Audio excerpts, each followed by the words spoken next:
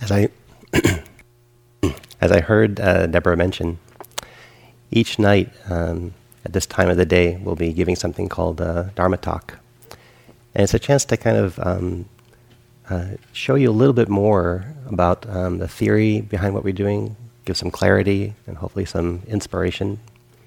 So at least that's the intent. While you're listening to a talk like this, you could have your attention out here on me. But one thing to practice, which is maybe new for some of you, is to settle back a little bit and keep some awareness of your body in the position that it's in, just lightly, so not completely disconnected with your body while you're listening to this talk. And that might stabilize your attention throughout the entire talk. It'll maybe wander less. So it's something to experiment with. And it's a beautiful practice to take off retreats, embodied listening. So this is a chance to practice that as well. The title of tonight's talk is The Three Trainings. And I'm going to talk about the three basic trainings that make up the Buddhist path to awakening or to greater and deeper peace or joy. So there are three things that we do on this path here, three things that we'll be teaching about. And we can practice them individually, maybe in the beginning. But in the end, these three trainings combine into one, which is really just the capacity to feel the world without getting caught up in it. And so that's what these three trainings lead to. The language that the Buddha spoke 2,500 years ago is close to what we call Pali. And so a lot of his teachings are recorded in this language, the Pali language. And so these three trainings have three Pali words. They're called Sila, Samadhi, and Panna. And you don't have to remember that because they also have English titles as well. So the Sila, which is the first training, is ethical conduct or ethical attunement to your environment. That's one whole training that we do here.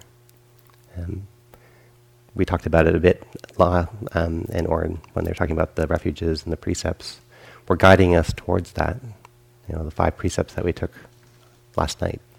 That's an ongoing practice here, to become more ethically aware, more ethically attuned.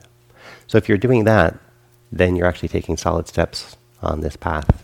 If you are sensitive to your environment, especially in terms of causing harm or generating something beautiful or positive, that's all in the realm of ethical conduct.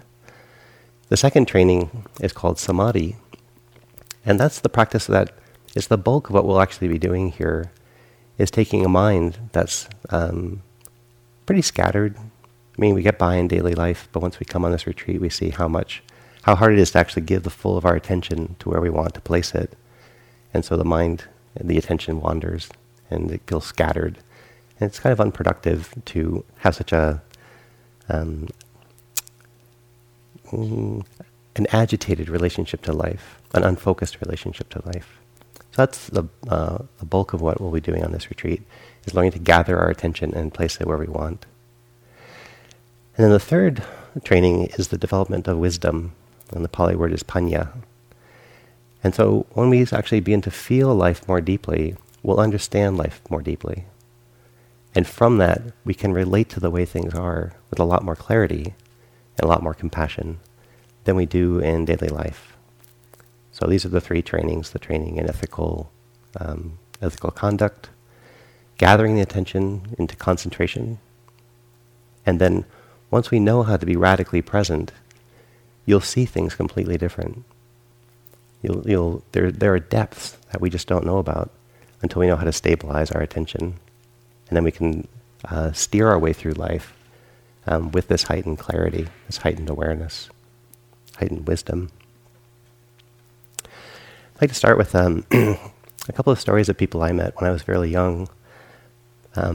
My first meditation retreat happened when I was in college, and I was 21 when that happened. And up until that point, I remember being pretty reflective in my teen years. One thing that I was reflecting on is which of the adults around me looked actually happy. They all said they were happy. They all liked their version of life. But if I spent time with them, I got to see that their happiness wasn't that profound, and they were easily shaken up into fear or worry or agitation. The first person I met that had this profound happiness was a man who took me with a group of other kids on a long canoe trip up through Canada, up through the waters of northern Ontario. And nothing could shake him. We were out there on beautiful sunny days, he'd be happy. It'd start to rain, he'd be happy. We would have long, hard days, and one by one, we'd all get kind of grumpy about that. He'd be happy. We'd have days of rest. He'd be happy. And I got to live with him for 6 weeks up there, and it was very hard to ruffle him. And so I was watching him like, where do you draw that from? Like, what did you do to be that happy? Because I've never met somebody who could be that happy all the time. And it wasn't like the happy, giggly joy. He could do that. But often he would just relax back, and whatever we were doing, he'd already learned how to love it. No matter what the weather was, what the work of the day was, no matter what the people he came in contact with. When it would rain, we would all put on our rain jackets. And then we would start to grumble a little bit because it'd be cold, a little bit wet. And I'd see this twinkle in his eye. All he would do is take his pipe and turn it upside down and light it, and then puff on the pipe upside down. And he'd look back at us and smile. That's all he needed to be happy in a big rainstorm, is to be able to puff on this pipe. And by the end of 6 weeks up there, I also found that I wasn't thrown by the rain, wasn't thrown by sleeping on the ground, hard days. So there is a possibility of training so that your happiness, your joy in life, is not a small place, just on the weekends, just on vacation, only when you're with certain groups of people, and even then you don't know. You actually can cultivate a very deep sense of happiness and well-being that becomes not based on the conditions you're in. That's where these 3 trainings head. A second time I saw this is that I used to do a lot of environmental work, and back in the 80s, we were doing a lot of work trying to shut down the nuclear test site in Nevada. Over the course of the last 40 years, 50 years, they've actually blown up over 700 full nuclear bombs in Nevada, but they would bury them and blow them up. And it may not be part of your generation's worry, but when we were growing up, we lived under the sense that in any moment there could be massive global nuclear war. And so we would travel down there and see if we could do something to stop the test, or at least show that we were concerned about this. And one of the things we tried to do is practice peace at the gate, where the main gate going into the nuclear test site, and try to be peaceful externally, but also peaceful internally. And I found that very difficult to do. I was impatient. The guards would joke in a certain way at the gate, and I'd be kind of offended by it. But we were asked to be very peaceful when we would get arrested or when we would interact with them. And then I finally saw these 2 older Quaker women, and I saw them walk down to the gate, dialogue with the guards, get arrested, and they also had like nothing there. They had this glimmer in their eye. They were very happy to be there, and they were very happy even to get arrested for their beliefs. And they didn't confront the guards. They talked to them. And they had done this for a number of years, so that when they came to get arrested, they would say something like, "Oh, look, it's Stan. Stan's going to arrest us today." And like, "Oh, hi, Mabel, and hi, Sarah. So good to see you again. How are your kids?" And they hold up their hands, and they click on the cuffs. And they sort of check in. It's like, "Hope you're doing well, hope you're doing well." It's like, wow, they really have ended their internal war. They really have ended, to a large degree, their judgment or the way their hearts might be reactive.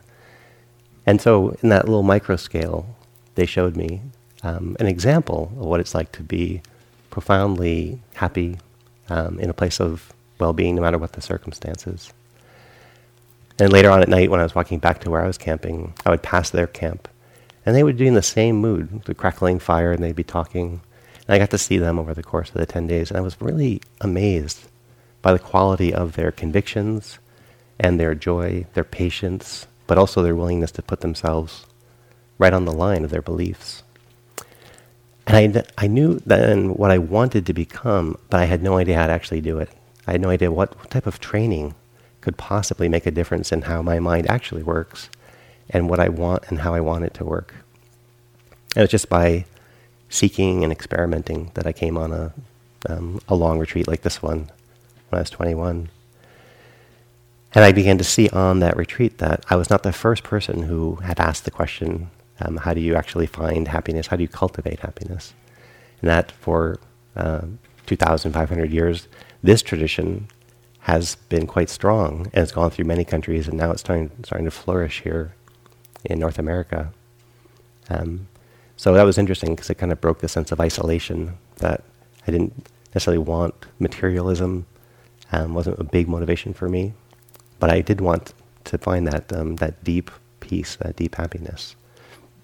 And luckily, I just stumbled across this retreat format, and then have been doing that ever since.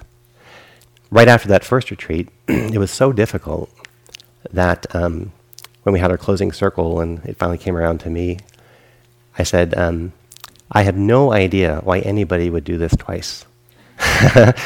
Some of you have. I know some of you have done this, and some of you had done it for long periods, and why would you ever do this twice? It's so difficult. And so I wasn't planning on ever doing another one. But what I'd realized is that I had never discovered something so honest. Even though it was difficult, it was incredibly honest.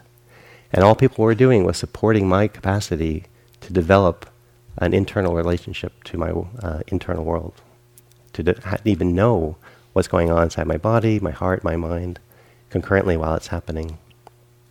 And I began to see that this actually was the training to lead to that incredible happiness, peace, well-being, clarity, all these beautiful qualities that up until that point they would happen, but they would happen randomly, and I wouldn't know how to do them again.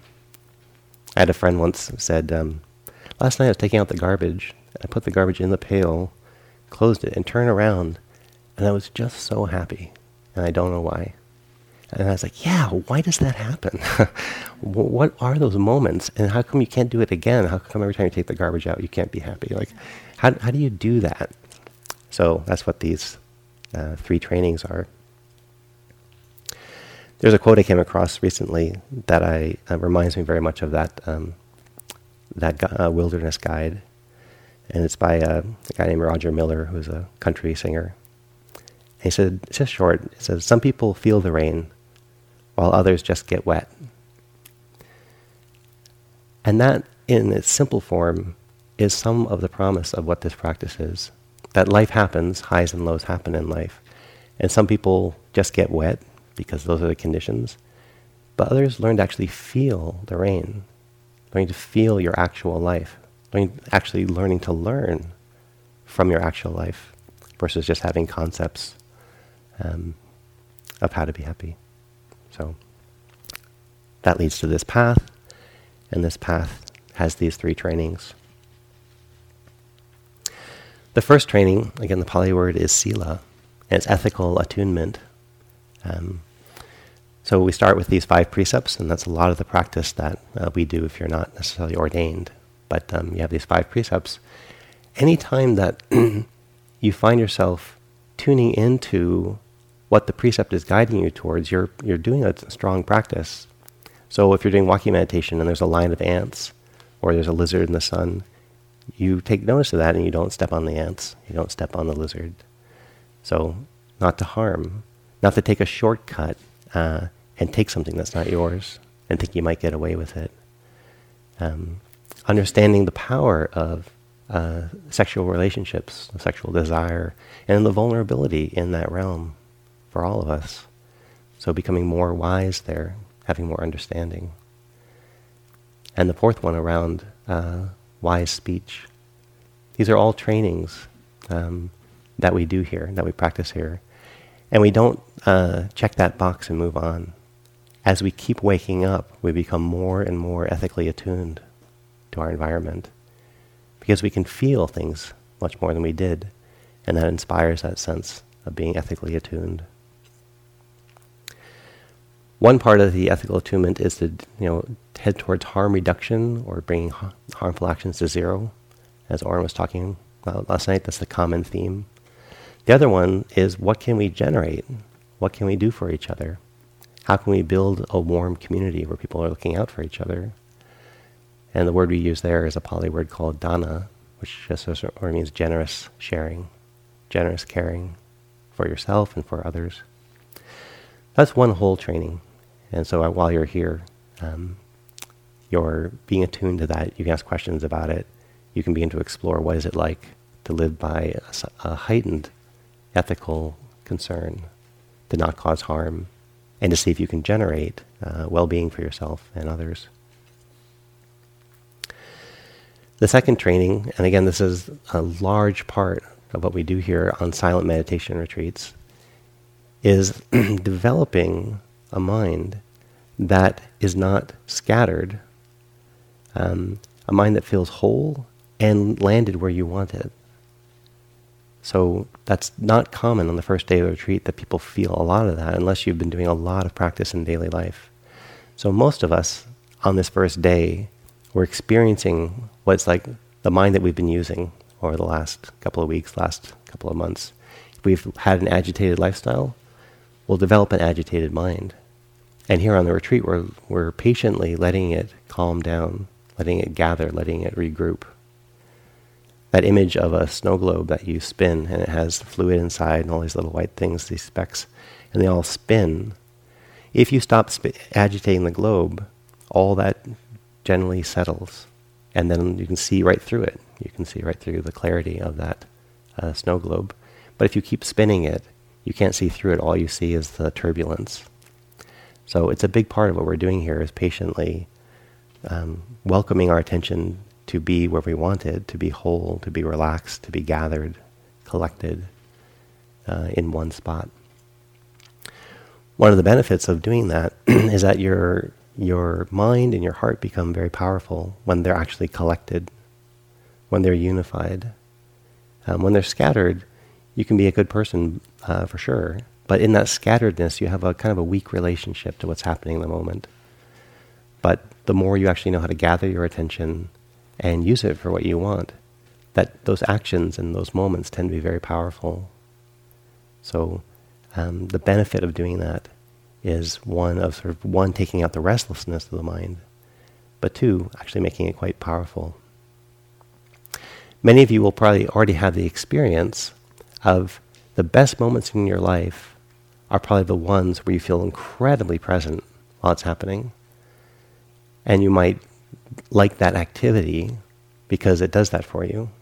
So for some people, it's playing music. When they play music, their attention really gathers. For others, it's around certain friends. Some people like video games. Some people like sports. There are many ways that you might find that when your attention is full, you can really appreciate life on another level. And if you're distracted, you can feel that the quality of those moments are usually not that special if our attention is somewhat scattered. My sister has had a number of kids. She's had 5 of them. And every time I've held them when they were quite young, my first meeting with them, I watched the entirety of my attention naturally gravitate towards holding my nephew or my niece. And it feels sacred when our attention gathers and becomes whole like that. And we have this beautiful, stable intimacy with the flow of those experiences. And so that's an external experience that welcomes my heart and my mind to be whole, gathered, collected, feeling life.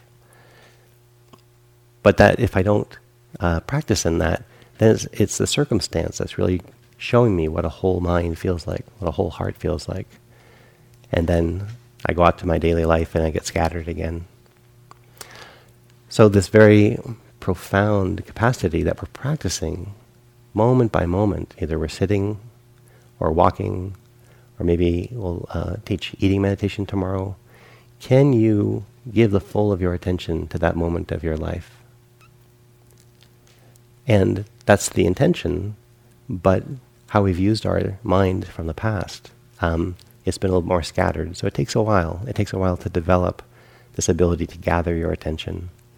And then we lose it for a little bit, and it regathers.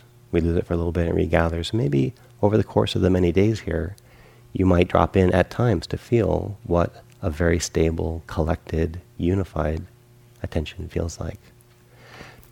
If you can do that here with the breath or with sounds, you can do it everywhere, because the breath is not that thrilling in and of itself, or sounds. They're often quite common.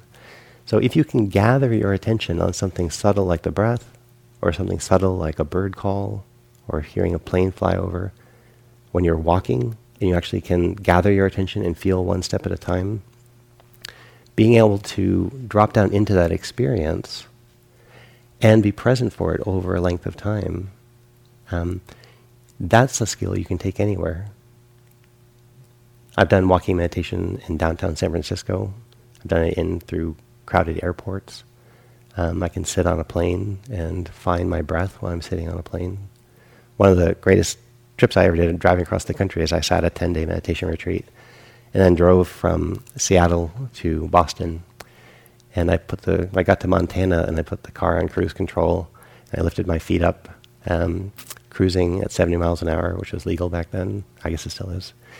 And just cruising across the state, just watching it. It was so beautiful to be that gathered and collected. After 10 days of hard work, I had all that momentum to see what that type of presence is like. You may have doubt after today that will happen for you. But that's what first days feel like. If you've never done this before, it's easy to feel doubt and frustration and wonder if everybody else looks so still, they must already be dropped into that place. And I'm the one who's not. I'm the crazy-minded one. But how many of you found today to be turbulent? How many of you found today to be challenging? Okay, so this is your community honestly raising their hands and showing that it's challenging, but it's doable. And you're all here proving that. So gathering your attention, collecting your attention. The third part, Panna, or wisdom, comes once we gather our attention and we can actually flow through an experience of our life with this sort of heightened attention. We can open up through what's called mindfulness to really see what's going on. And that's what generates the wisdom. Stabilizing your attention and then deepening your intimacy with whatever you're attending, the breath or sounds, tastes of food. That increased intimacy happens because your attention has become a little more stable. And then from that, you can see what's happening. You really can see things for the first time because you have this heightened intimacy and heightened stability of your attention. The parallel for me on this is, there are many, but one, I used to be a physicist in my training. I guess I still am, but I used to be one too. And the story of Galileo, other people had made telescopes, but he was the first astronomer to take a telescope and look up into the sky. And so he was the first person to see the moons around Jupiter, that Venus had phases like our moon, and that our moon wasn't a perfect disk, that it had bumps and ridges on it. No one had ever seen that before. And so up until that point, the common view was that Jupiter was just a dot of light in the sky, so was Venus, and that the moon was a perfect round disk.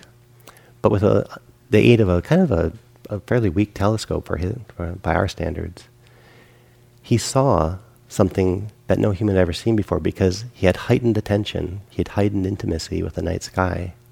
And it changed the entire paradigm from believing the common view that the sun's traveling around the earth and the earth is much bigger than the sun. That's the common view, common sense view.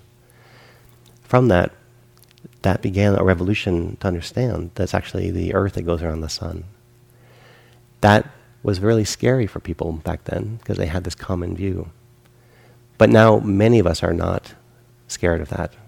In fact, you might even find it enjoyable if you look at the pictures that Hubble puts out. The Hubble Space Telescope is so beautiful. So unless you're still in the flat Earth camp, we've all come to terms with the fact that the Earth goes around the sun, and it doesn't bother us. And then we can actually do incredible things like get that rover on the planet of Mars and land it safely and it's driving around. I mean, that's just astonishing. So that's heightened awareness, heightened intimacy with the night sky. And it changed common view into something more accurate. And from that, it's not so troubling anymore. We actually can enjoy that. That's often what concentration and mindfulness does for us, is that we stabilize our attention and we deepen our intimacy with whatever's happening. And at first you might say, okay, so what? I've been breathing all my life. Okay, now you got me to feel a lot of breathing. So why is that worth the effort? It's worth the effort because, for many reasons, and you'll see over time what grows out of that possibility. But one, we're learning how to stabilize our attention so it's not so scattered and fragmented. And then not only stabilizing our attention, but actually opening up intimacy to what it's like to be in a human body. This human body, with its emotional capacity and its brilliance of mind, and the sensitivity of the hearing and the what we can take in through our eyes, and all that this body feels, it's incredible. But most of us have a shallow relationship to our bodies, to what it's like to really open up to our senses. And so we take it for granted, and we're like, well, it's a little dull. I mean, I'd rather be playing blackjack on my iPhone. That's entertaining. But this breath, it's kind of common. By actually paying attention, dropping into the breath, feeling into your body, a whole world within begins to open up. And you can feel incredible things in this body. I was practicing in Burma for a year, and I worked with this beautiful teacher named Paok Sayadaw. And he's the first person that really had me for an entire month just love the fact that my body can feel temperature. And so I sit there and I could do breathing meditation, but then I just began to do scanning my attention through my body and feeling the play of temperature. And you can feel parts of your body begin to warm up, and then circulation opens and it cools, there's perspiration. Some parts of your body are warmer than others. It was amazing to drop into this body and to have not done that up until that point. You have an amazing vehicle of this body. And over the time that we spend here, you're going to open up a very deep relationship to what it's like to actually have a body, to have that direct experience. The same is true for realms of the heart, our emotional realms, our relationship realms. And then also looking at the mind. Some of it's intellectual, and some of it's the capacity of how we understand things, how we understand the complexities of our world. You actually will, over time, develop that over the next couple of days, develop a capacity to see things. And then you can see patterns that you might not have seen otherwise. So again, common view is one thing, but once you deepen your intimacy, you can realize what you thought you understood wasn't accurate. It just felt accurate at the time. I was just traveling back to the East Coast to visit my family. And I've kind of long since given up trying to change them. They're not that changeable, and I gave it a good shot for many decades, but they tenaciously are themselves, uncompromised. They are themselves. And we have some family patterns that I've tried to bring to our attention and see if we could do something else. But I don't have someone on the other side that wants to do that as much as I do. So we kind of live out old family patterns. And now it's just kind of, it's fine. I don't have to change them. But I was having coffee with my brother, and we have this old relationship where at some point he's kind of tired of hearing my views about the world and pretty much just wants to download his views about the world. And I don't mind it, but it can go on for hours, especially when we've had some coffee in us. So he was doing this. He was kind of like in his lecture mode, really, brilliant. But it's just like, wow, he never really takes an interest about the things I've done in my life. But I'll let it go. It's a little sensitive, but that's fine. Then he left, and I went to text a friend. I was like, yep, just had my 3-hour lecture from my brother, and it's all very fun, but he was definitely in lecture mode. And I felt when I was doing that I was a little irritated at him. So I was kind of like poking at him a little bit with this text. And it was just going to be a little joke that I was sharing with a friend. So I saw that I loading it, like kind of really loading it from my perspective on how he does this and he's not conscious. And, rah, rah, rah, rah. And I saw that. It's like, I actually believe in right speech. And I believe that this is not a good energy to kind of put out in the world. So I changed it, lightened it up a little bit, pressed send, and accidentally sent it to my brother. And I was mortified. I was like, oh my God, we don't have a capacity to talk about these things. When we upset each other, it just gets bad. It just gets heavy. We kind of brood a little bit. And enough time goes by that we don't look at it. I've tried having conversations with him about this, but it doesn't work so well. So one perspective was my brother's doing this thing to me, send the text, oh my God, what did I do? I apologized. But then I sat with it for a while, and I used mindfulness on what it was like to be in the situation with my brother. It wasn't very pleasant, but it was important to really see what's going on. And my original view had me a little bit of the innocent victim in my family, and then all these other people do these bad things. But I saw, when I reflected on it and really felt into it, that I had participated in that dynamic. That it's not just what he does, I have a role in that. And so when I went to apologize to him, after some time of reflection, I could have started, I get tired when you do this thing to me, that's one perspective. But by dropping in, I could see, we create this situation. And it's easier to hear that, it's more accurate. So I can actually reconnect with him when there's been a transgression like that. Because I understand I'm participating in what's happening. But that takes self-intimacy. You have to know yourself. You have to see how your mind is working, the patterns of your mind, to not just be taken up by them, but actually see them as patterns. So on a retreat like this, one early insight that we can all have is how much this thing thinks and how unstoppable it is to make this thing stop thinking. And that's really not the goal of this practice, to make it stop thinking. Like the goal of our practice is not to go deaf so we don't hear sounds. The goal of our practice is not to stop thinking, but to have a different relationship to it, to have a wise relationship to all these thoughts that are happening.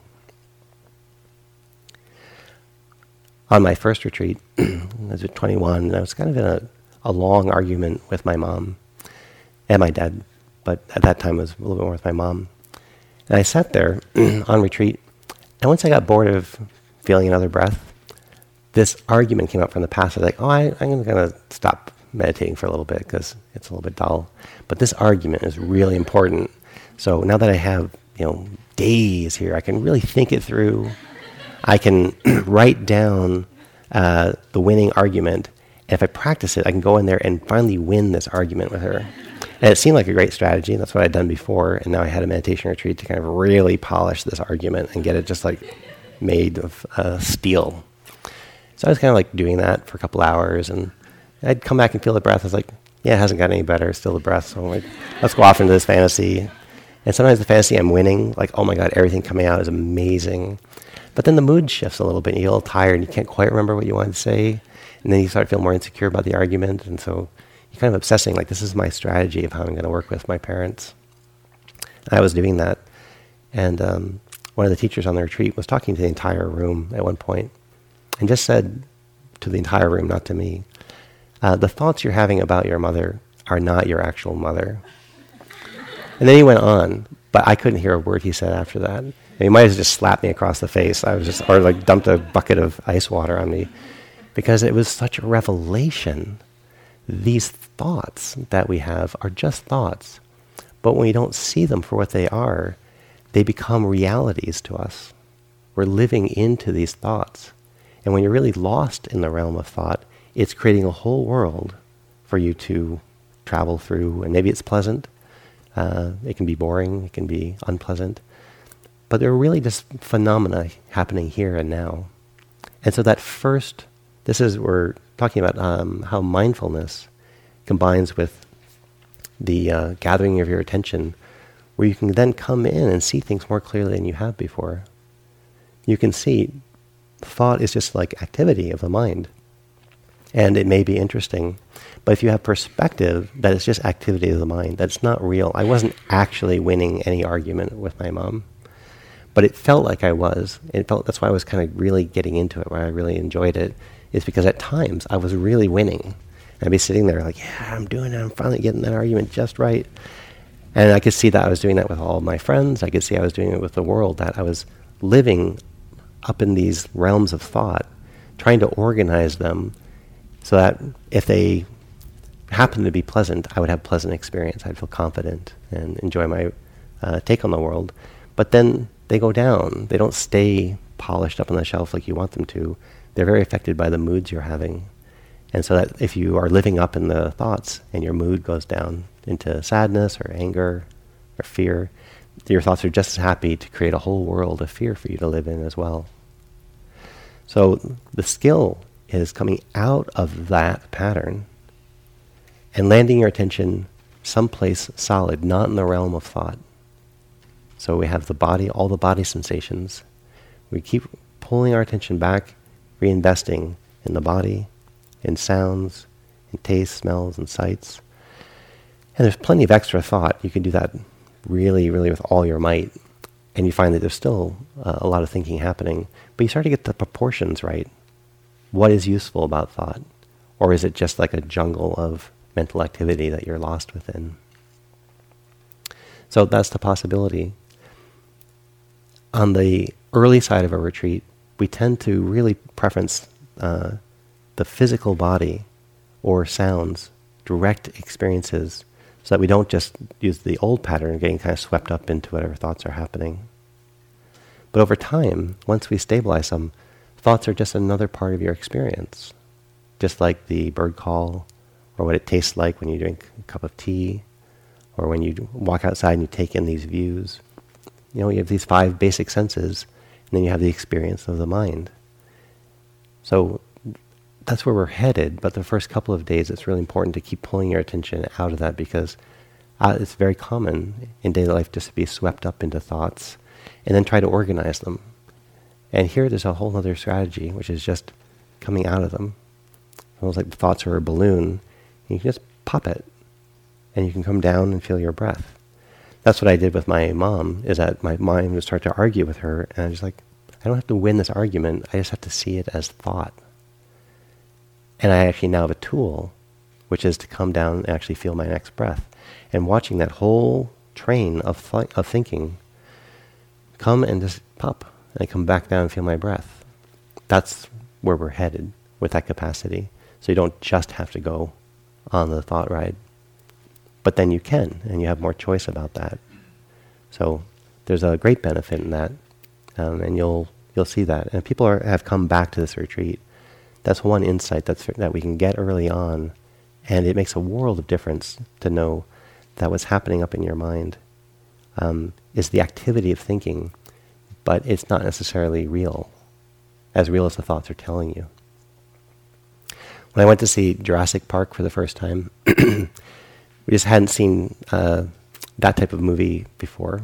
So we went in and sat down, and then within the first 5 minutes, I was panicked, I was anxious, and I was like, I'm not going to make it through this movie. This is way too intense. And the dinosaur is like taking people out left and right. There's only 7 of them, and then I'm next. Like, oh my God, he's taking them out. It's too fast, and I'm going to be eaten up. But I'd done enough practice. I was like, why can't I? Like, seriously, Tempel, why can't you sit through this movie? It's like, I can't. I just can't. And so I was like, okay, but let's really check into why you can't sit through. And I felt my body. What I wasn't aware of is I was sitting an inch off my seat, white-knuckling the armrests, pushing back into the seat. And there's no way I could have done that for 2 hours. That was not possible. That would have been way too exhausting. So that's what I couldn't do. But the movie was just a movie. But it seemed so real that this nervous system was in, I'm about to die. I'm about to die brutally. I just saw 3 people die. I'm the next. So the movie convinced me that it was a reality, which is what movies do and why we enjoy them. Just a little bit of perspective, settle down, I'm okay, I'm in a movie theater. Now let's actually enjoy this movie. But the panic attacks that I was about to have in seeing these real-life dinosaurs, they look like real life, seeing them attack people. When I took it as real, the panic that swept over me was huge, which is kind of the fun of a movie to a point. But then beyond that, it's kind of excruciating. Our thoughts are like that. And so the development of wisdom goes in many, many, many directions. And you'll see that over these many days. But one thing you all have some experience with now at the end of the first day is seeing that the mind wanders into thinking, and you have a choice about it. I mean, you'll get stronger at that, but there is a choice to come out of that train of thinking when you realize that you're thinking and come back and just feel the body. And you can just step off that locomotion of whatever that thought is doing. And you have an option. Then you can say, actually, I don't mind this thought. This is actually helpful. I do need to think about something that's going to happen in the future.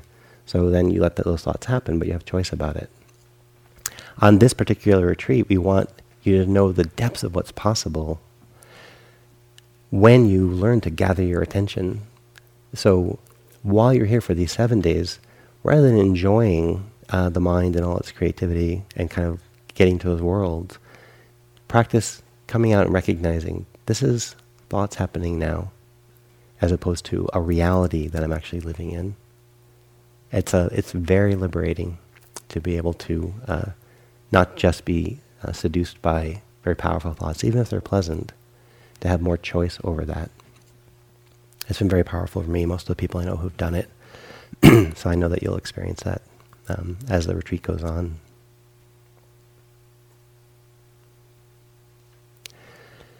Another thing that you'll begin to see either today or soon as your mind stabilizes some is the pervasive nature of change. That we live in a universe of nothing is actually static. But the common sense is that things are static, and then we get kind of thrown for it when they change, or change in direction we don't want them to change. So this is a direct experience. It's not a belief that I have, and it's actually going, you go right down into the experience. You see things are changing slowly or quickly, but everything's in a process of change, everything that you're experiencing. So as your mindfulness develops and you drop in, that's one of the things that becomes obvious. Like when Galileo looked out the telescope and saw the moons of Jupiter, as mindfulness develops and you come in, anywhere you can be intimate with yourself or your world, you feel this changing nature. One of the ways that I've talked to myself about that is I don't really encounter many nouns these days. There's just slow verbs. Like this bell is a very slow verb. It's activity, but it's just very slow how it's going through its activity. But it's changing little bit by little bit. The floor of this building, the building itself, this body, it's all going through radical change all the time. But we don't know that with a common view. And so then we get disoriented when the common view that things don't change runs into the truth that things are changing actually all the time. So that's another wisdom capacity that comes up when we learn to stabilize our attention and then drop in with mindfulness to increase that intimacy.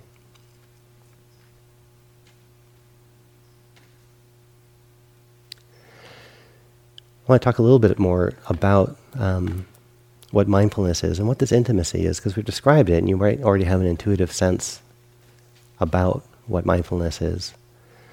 Mindfulness is bringing, in every moment you're awake, your attention is connected to something, a wandering thought, a sight, a present thought if you're actually planning something, the food you're eating. Your mind is attending things all day long, but you may not have much intimacy in that experience. And so here's one example. You know, if you all were to raise your hand like this, so everybody try that. Raise your hand and then put it down. It takes some mindfulness to even know that you have a hand and raise it and know when to stop it. So we have some mindfulness, but profound mindfulness is where you actually become very intimate with that experience. So let's try it again. But as you raise your hand, see if you can be intimate with the experience of what you feel in your arm, your palm and your fingers as your hand goes up in the air. And what it feels like as you lower it.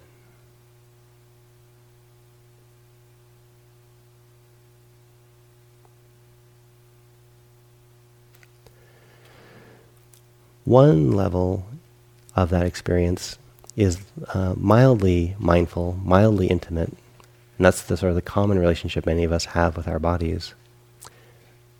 Over the days that we'll be here together, you're going to be cultivating the capacity to really drop into the flow of the experiences you're having with less judgment or preferences that things be different, less reactivity, and an increasing capacity to just feel what's happening before you respond to it. You learn to feel pleasant sensations in the body and watch them arise and watch them pass, watch them shift. You can be with unpleasant experiences in the body. You can be with sounds, and you can watch what it's like to actually be intimate with sounds. One time I was doing a lot of hearing meditation by a meditation retreat center where there were a lot of cars driving by. And at first it was annoying because I had preferences that they not do that. But over time I built intimacy just by directly hearing a car start, and it'd be actually fascinating. Far, far away I would hear the start of the car coming. I'd hear the sounds get louder. And if I could really connect with the sound, it wasn't one sound. It was several sounds wrapped up together. The sound of the tires on the pavement, the sound of the whooshing of the air, several sounds of the motor going by. And so right when you're into it, you can hear a lot more detail than if it's just, I don't like that sound, it's a car. That was my kind of common view of it. But learning to be mindful of it, there was much more increased intimacy with that flow of experience of a car driving by. We can practice that in the body. I was talking about, I spent a whole month once on this retreat just enjoying the physicality of having a body and all that it can feel. And at first it wasn't very strong, but over the time of doing it, I could just feel more. I could feel the pulse. I feel my pulse of my heart, then feel it in my neck and my wrists. And I started to feel it in my fingertips, and I started feeling it all over my body. I just, every time there was a heartbeat, I could feel the blood pumping through my body with a sense of awe of being in this body. And it has a beating heart. It does this big motion of breathing, and the ribs stretch, and your skin stretches, your shoulders go up, your belly goes out. Then you let the breath out, cool air comes in, warm air goes out. And you can be very intimate with that. And deepening that intimacy deepens, it's sort of waking up to the body you actually have versus being a little bit scattered in your relationship to the body, a little bit numb to the body. The body is sort of a vehicle that you don't think much about because your attention is elsewhere. But as you drop in and actually feel what it's like to have one of these incredible human bodies, there's a joy that comes out of that. And that joy is unconditional because you'll find it in every condition. You can find a type of awe of being in a human body and feeling it all the time. And that comes back to that wilderness guide again. He had learned to feel what it was like to be out in the Canadian wilderness. And at first, when we all showed up, we didn't have access to things that usually made us comfortable or made us happy. But over time, we also learned to feel what it was like to be out there. And that meant that we were not caught in conditions. My happiness only happens when it's sunny. Or I only like being up here when there are no bugs. Well, there are very few times that you can be up there with very few bugs. So then, by that old formula, you would suffer a lot. By the new formula, yeah, to be up here and to see how beautiful it is, it comes with bugs. And it doesn't bother me like it did when I first arrived.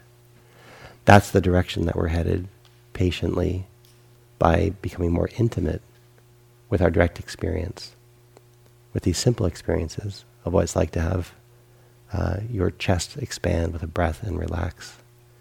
And see if you can do that with one breath, and see if you can do that with several breaths before your mind wanders. And you'll see your capacity grows over the days. It's not linear, so there are ups and downs, but over time you can deepen your relationship to having a body and having all these beautiful sense doors and be able to take in life that way. Then again, when you do that practice here, it's already worthwhile. It's already worthwhile to really take in the beauty when you walk out of here and see this beautiful landscape. And you can really take it in because your attention is gathered and you can see things and not get too quickly into a bored mind or a wandering mind. You can stare at flowers or, again, the lizards around here. And you'll notice you have more capacity to take that in than you would in daily life. You'd see it, but you'd walk on. Over the days we were here, you'll be able to drop in more to your direct experience. Then when you take this practice out with you and you go back home, the world has not changed very much in its patterns, but you'll see it so incredibly deeply. And that has been just as profound as what happens on these retreats is what happens back in my ordinary life when I have this heightened sense of intimacy.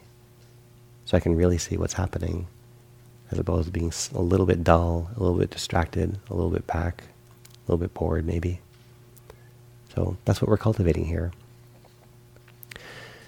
We take these 3 trainings of the ethical attunement, gathering our attention into concentration, and then using this intimacy to become more wise, more understanding of what's actually happening. And over time they begin to actually come together, and it's the same thing. That as I'm present and seeing things clearly, I often have a kind sense of what's going on, and so kind actions come out of that. If I see things clearly, I often don't want to be violent. I don't want to be stingy. I don't want to consider my own needs above other people's or theirs needs above mine. I can see that the ethical conduct piece is the same taste when my heart and my mind are beautifully present and intimate with my environment. And the ethical conduct piece grows out of that very beautifully. So we have these 3 trainings, and as we train in them, they begin to not only support each other, but it begins to almost taste like the same thing. And I would say at some point it does taste like the same thing.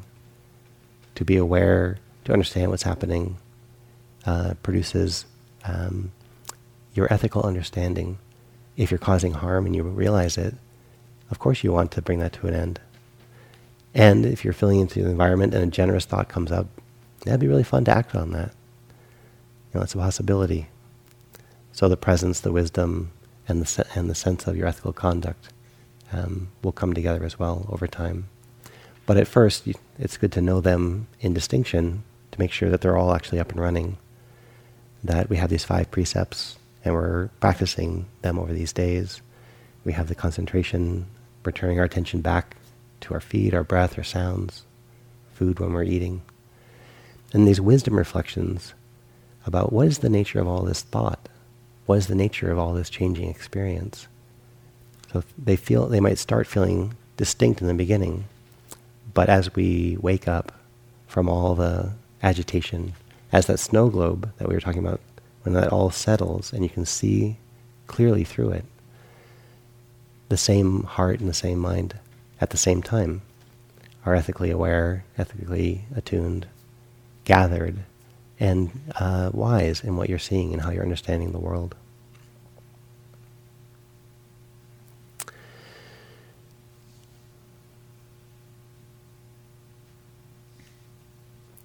So that's about enough information tonight. Thank you all for your attention. Let's sit for a little bit and let the words settle and see if we can gently but intentionally bring our attention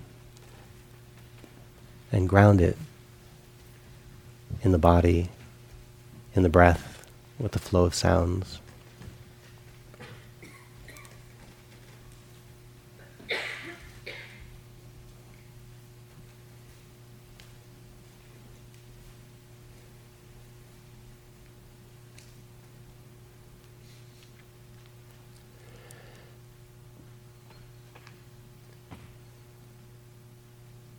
So we welcome forward a mind and a heart that can be easily contented with the way things are. letting the mind, the heart, and the body settle some and find a natural calm.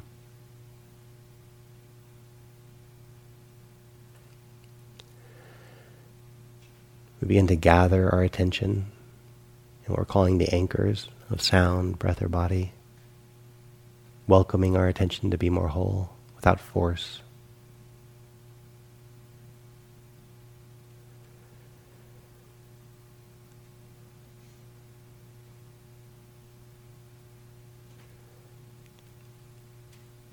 And then welcome in this sense of intimacy with whatever you're experiencing, what the body actually experiences as you breathe. Or with intimacy, what are these sounds made up of as actual sounds, not my interpretations of them? But what is the very simple sound underneath it all? What is that like?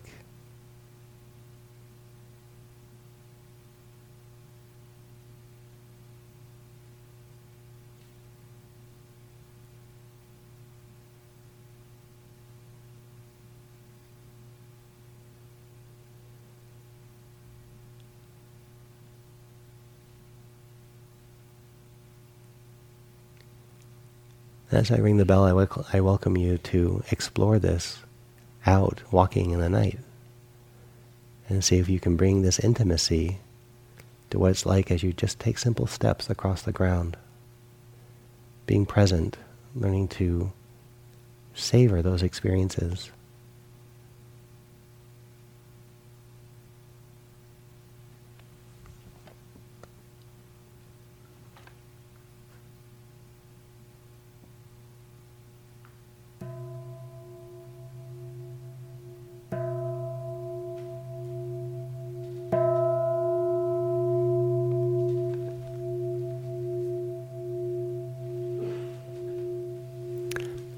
Enjoy your practice, and when we meet again this evening, we'll do a sit with some chanting. Thank you for listening. To learn how you can support the teachers and Dharma Seed, please visit dharmaseed.org/donate.